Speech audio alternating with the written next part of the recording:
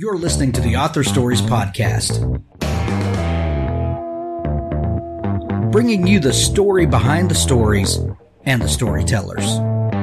Margaret White, Terry Brooks, Sheena Kamal, Matthew Quick, JT Ellison, Walt D. Williams, Brad Thor, Corey Doctorow, Brandon Sanderson, Robin Mott, Ernest Klein, Jim Butcher, Sherwin Harris. Visit hankgarner.com for archives of all the shows. Today's guest is... Well, thanks for joining me again for the Author Stories Podcast, where I bring you the story behind the stories and the storytellers. Today, I'm really excited to have Tess Wilberg on the show with me today, and she has a phenomenal... It's called Marian Lane and the Midnight Murder, and what a fantastic book. This, we're going into a brand new year. When you're hearing this show, it is release day for this book. And, we're just a couple of days away from 2021, and which we all hope and pray is a magic year that gets us far away from 2020. So what a great way to start a year than with a new book. And Marian Lane and the Midnight Murder is definitely one that you need to have. Welcome to the show, Tess. Oh, thank you for having me. Well, thank you for joining me. Tess, we begin each show with the same question. And that question is, what is your first memory of wanting to be a writer or storyteller? Yeah, well, I think this is going to be a bit strange, but actually the first time I ever considered writing a book was when I sat down to write Marian Lane, which was 3 years ago, more or less exactly 3 years ago. So since as far back as I can remember, my interests were science and biology. That was it. I was obsessed with studying the human body and physics. I knew I wanted to be in the medical field when I grew up, and that was the only thing I focused on. I completed a master's degree in chiropractic and was set on spending the rest of my life in that profession. But then after 2 years of working in South Africa, I left the country and moved to Malta with my partner. And when we arrived there, the job that I had been sort of promised didn't materialize. So I was left with a lot of time and no money, and I didn't know anyone there. And I realized that I was going to have to start my own practice, and that was going to take forever, and I wasn't going to have many patients in the beginning. So I was basically sitting at home a lot on my own, overthinking everything. And really, to cut a long story short, I was sitting at my kitchen table trying to kind of come up with something to spend my time on that felt worthwhile. And I had just this most random thought, and I explain this to people, and I know everyone's like, this is bizarre, but it was just this thought that popped into my head. It was like, I wonder what it would be like to write a book. And the feeling was so overwhelming and so profound that I just, honestly, I'd never thought of writing a book before that. But I've always been a big reader, love books. And my mom she's an English teacher, and she studied English literature. And so she's influenced me a lot in, this whole process. But from my own point of view, I was just a reader up until that point. But as I said, I had a lot of time. So I opened my laptop and I was like, okay, let me try. And I started writing this scene about a female detective, which she didn't have a name or anything. And she was running away from a killer who also didn't have a name. There was no plot. There was no point. I didn't even think it was actually going to be a book. I just had this feeling I needed to write something. I don't understand it, but that's how it started. And as soon as I think I wrote maybe a page, 2 pages of this random scene from nowhere. And then I put the laptop down, and the next day I woke up and I was like, oh, I can't wait to carry on with that story. And that's how it started. And literally every single day, because I have almost every single day free at that time, I would sit down and just write random scenes. And then as the story slowly started to come to me, I've always loved crime and mystery novels. If I'm going to read a book, 90% of the time it's going to be either a mystery or a fantasy. So the idea of a female detective and a detective agency that's very secret and hidden underground, and it all sort of came in little bits. It wasn't all at once. And that's it. I've been writing ever since. That was, as I say, about 3 years ago. And now I realize I'm a writer. So it's so surprising to me. And when I tell my family and I tell my mother, she's the most surprised, because I mean, as much as she loves books and reading and whatever, she says she never imagined that I would be a writer, because I'd never mentioned it to anyone. But that's how it started. So it feels very random, but it feels so right. It feels like this is the thing I should have been doing all along anyway. Well, not only is this the place to share crazy stories, but those stories are embraced and celebrated here. I love that story so much. So when you began this book, when you sat down and it kind of had this opening scene in mind with a nameless detective being pursued by a nameless antagonist, what were you? Do you know what you were drawing from? Has there been any inspiration in your life, or was there a writer or a series or a book that kind of made an impression on you, that made you fall in love with this genre?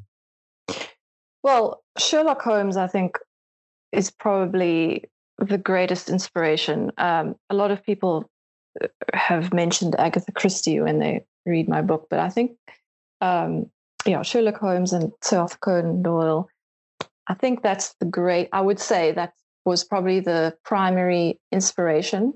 But as I say, I also have always been a fantasy reader, and I don't think my book has like full-on fantasy in it, but there are sort of a little bit of magical realism elements to it. And Tolkien is my all-time favorite writer.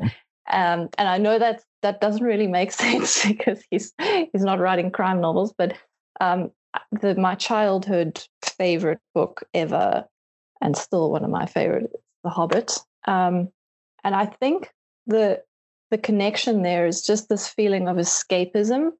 Right. I love books that take you away. It doesn't have to be into Middle Earth or another place, but just the feeling of escaping the real world for a while. And I think that's what I was trying to get at with Marian Lane.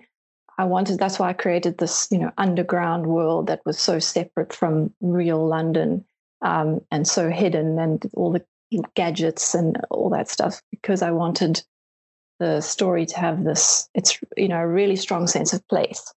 And the mystery side of it, I think, does come from Sherlock Holmes. And I just love that idea of this really clever detective who can, and as I say, Agatha Christie and Poirot and all that were definitely in there as well.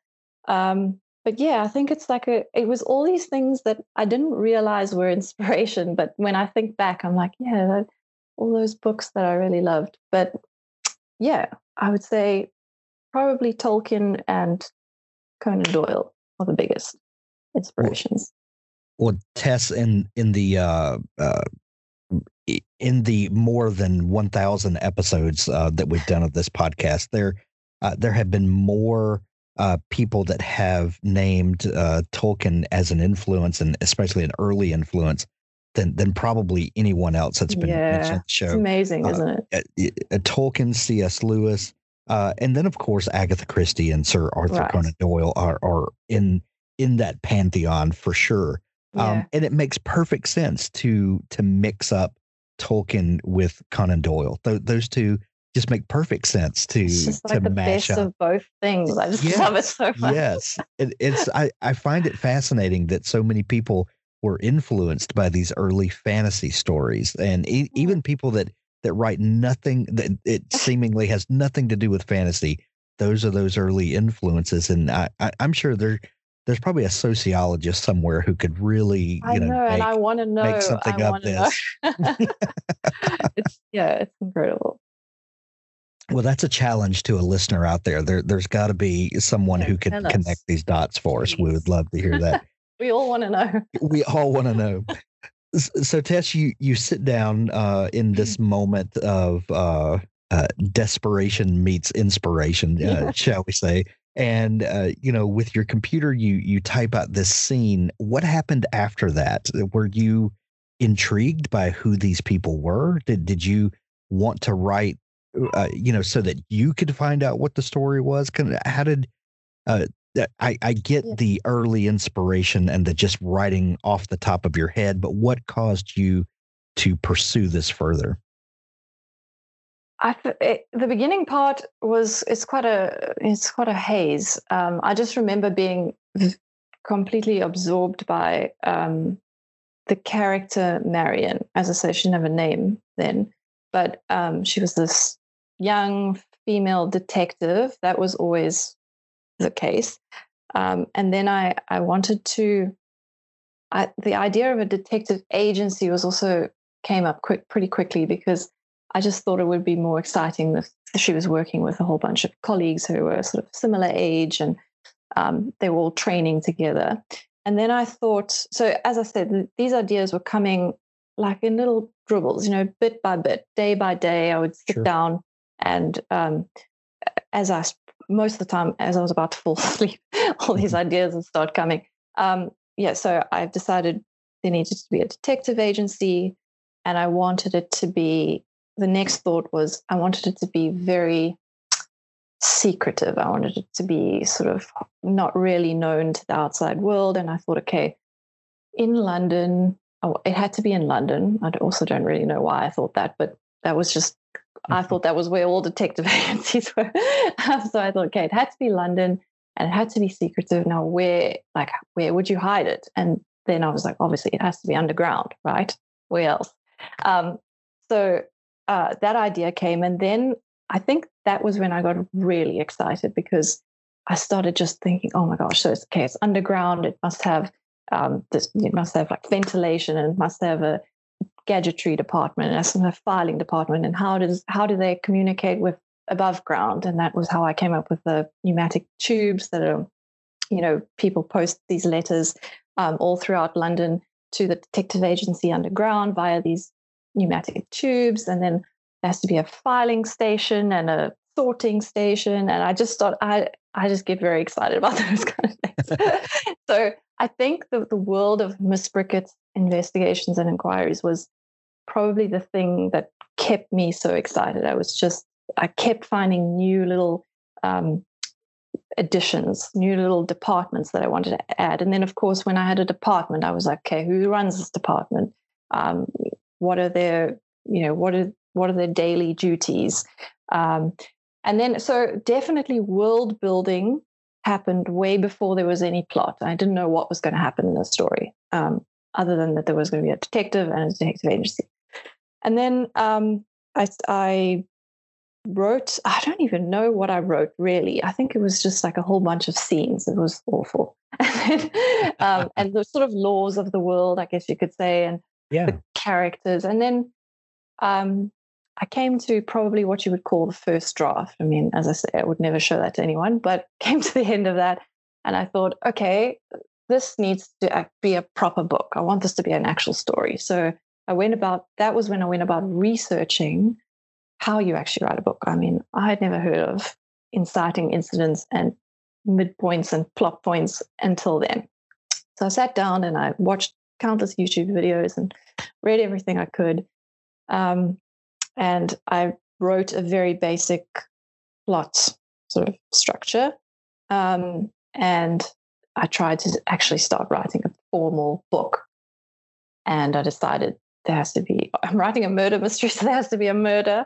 So and there has to be a victim, and there has to be the killer and whatever. And it just came in little bits. And then once I thought I had a story, the next step was thinking, oh, maybe I could get it published, maybe. And I went about researching literary agents, and went through that whole process.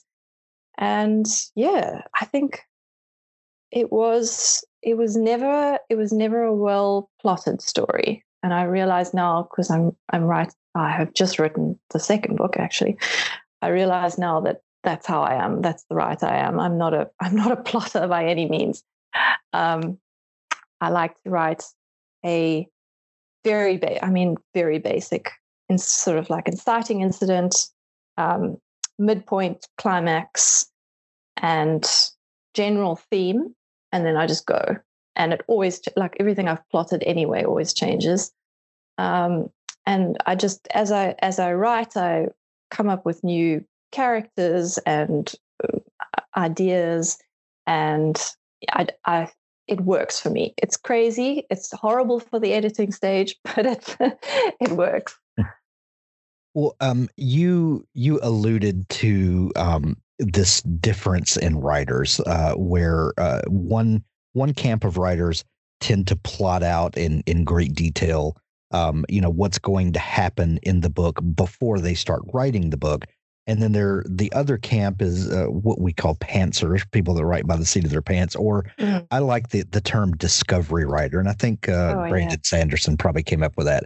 But you're a discovery writer in the best sense of that word, in that you wrote a first draft that really helped you discover the world and the characters. And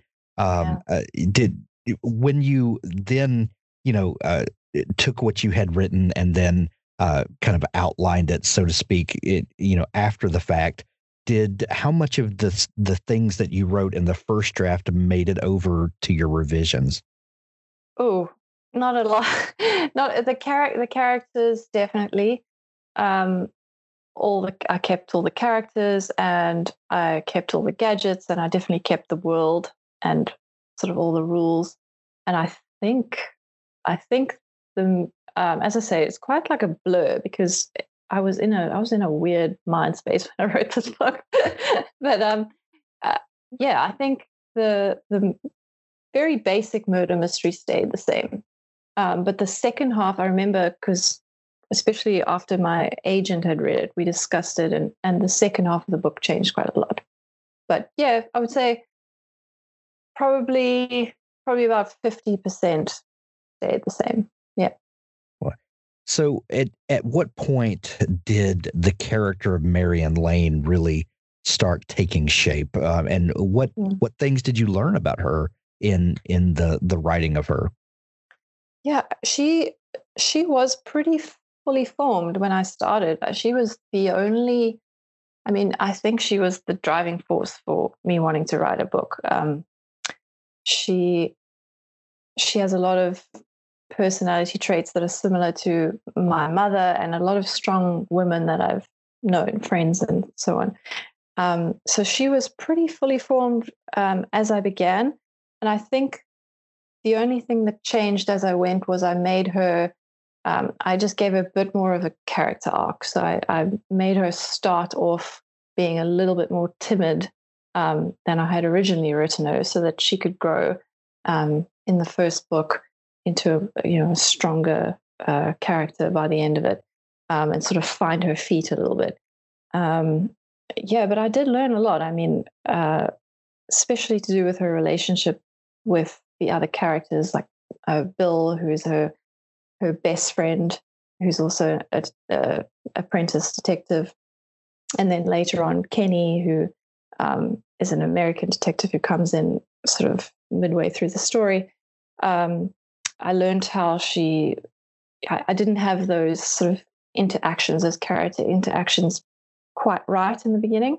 But yeah, I think I drew on a lot of, especially with Mary and Bill, I drew on a lot of great platonic relationships that I've had with men. And but she was always pretty strong in my head, definitely from the beginning. You mentioned this the technology and things that you had dreamed up for how they communicate with the outside world and all of this great stuff. And there's a point where it feels, and this is going to be a bad comparison, so brace yourself, but it feels like Hogwarts in a way. in that we're talking about you know earlier in time. The book takes place in the 1950s, Yeah. but we're talking about forward thinking. How we deal with the world, and advances in technology that are really clever, that have nothing to do with microchips and things like that. Yeah. But what were some of those? Uh, what was some of the motivation for thinking of this world, and how people are forward thinking, and um, you know um, how they deal with obstacles like that while being in the 1950s? Yeah, I said it in the 1950s because firstly, I didn't want modern technology to kind of get in the way of what I had in mind, but I also wanted the inquirers to be a bit more advanced than the world was at that point. And I drew a lot of inspiration from, although you probably probably a bit far fetched, but I drew a lot of inspiration from the spy gadgets that were around in the Cold War, especially the KGB and CIA.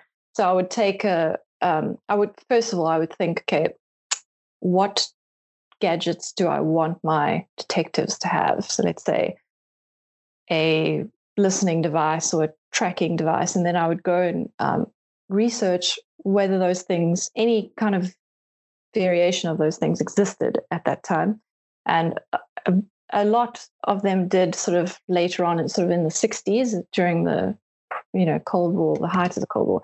So I would take a gadget that I'd researched from, let's say, a KGB gadget, and just make it a little bit more magical and sort of a little bit more fun. And yeah, I wanted the inquirers to have this advanced technology because it just does set them it just sets them ahead of everyone else. And it also, I think, lends this slightly magical realism feel, which I wanted to bring in. I didn't want the gadgets or the world to be completely real. I wanted it to feel a little bit, as you say, like Harry Potter-ish. I know people keep saying that it gives them this Harry Potter feel, and I think that's why, because it's set in a time when you shouldn't have all those things, and it just feels a little bit like an alternative universe in a way, and that is what I was going for. So I'm glad people pick up on that. When you said that at some point you realized this was going to be a murder mystery and you needed to kill someone, what was the tell me about it, kind of how that story sets up, and what the problem is that Marion Lane bumps up against.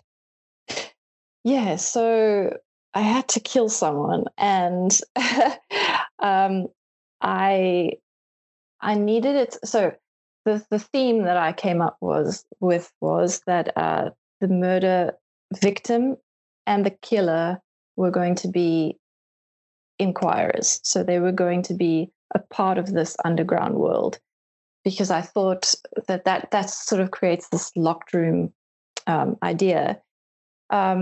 So yeah, I went about just thinking about which characters it would make sense to have as the murder victim and whatever.